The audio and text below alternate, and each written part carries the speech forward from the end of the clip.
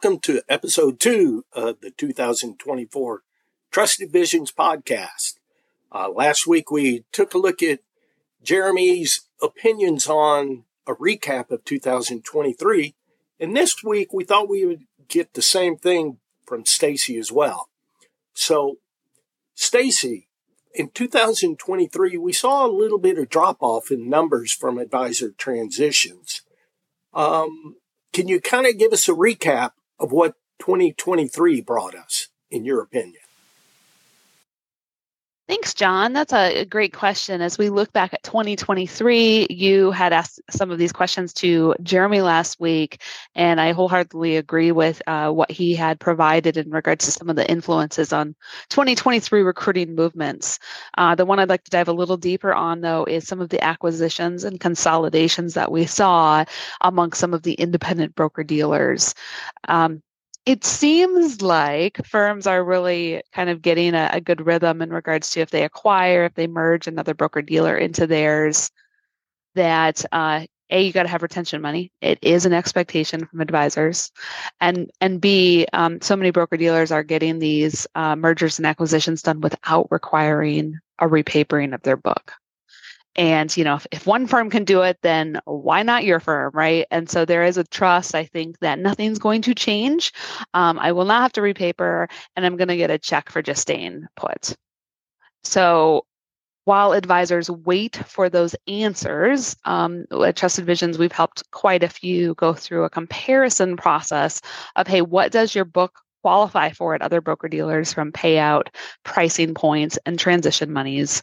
But this kind of wait and see, get all my answers to compare against what is being offered in the industry is definitely a trend that we are working with and helping advisors just so they can control their own destiny and have all the facts out there as they make a decision of, do I stay or do I go?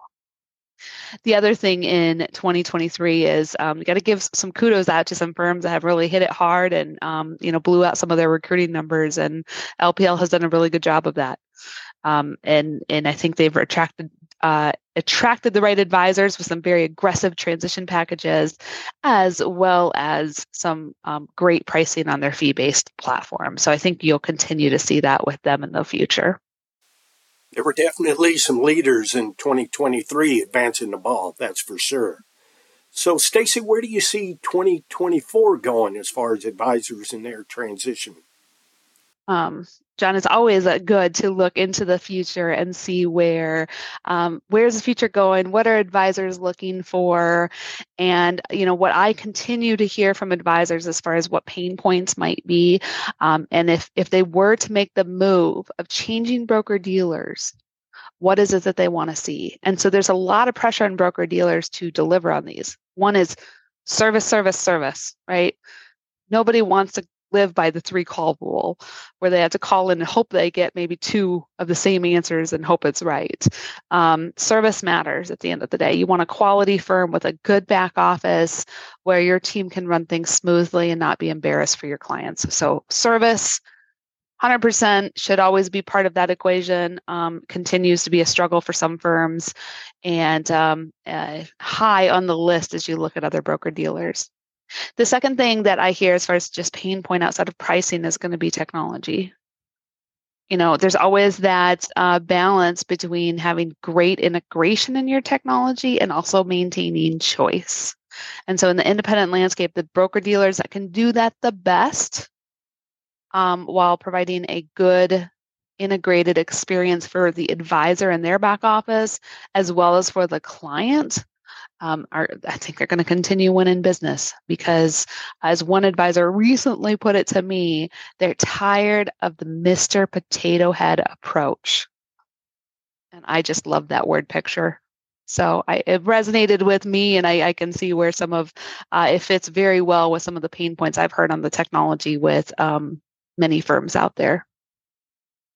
So as far as other things that advisors are looking for in 2024, you're going to continue to see a push for advisors wanting, hey, the strongest payouts, the lowest advisory pricing for like admin fees and platform fees for their clients, as well as strong transition allowances or packages being paid out by broker dealers. So, whoever can package that the best, I think, has a really strong play to attract the right recruiting talent in the next year. That's some great information, Stacey. We certainly appreciate your insight. If advisors want to reach you, how can they get a hold of you?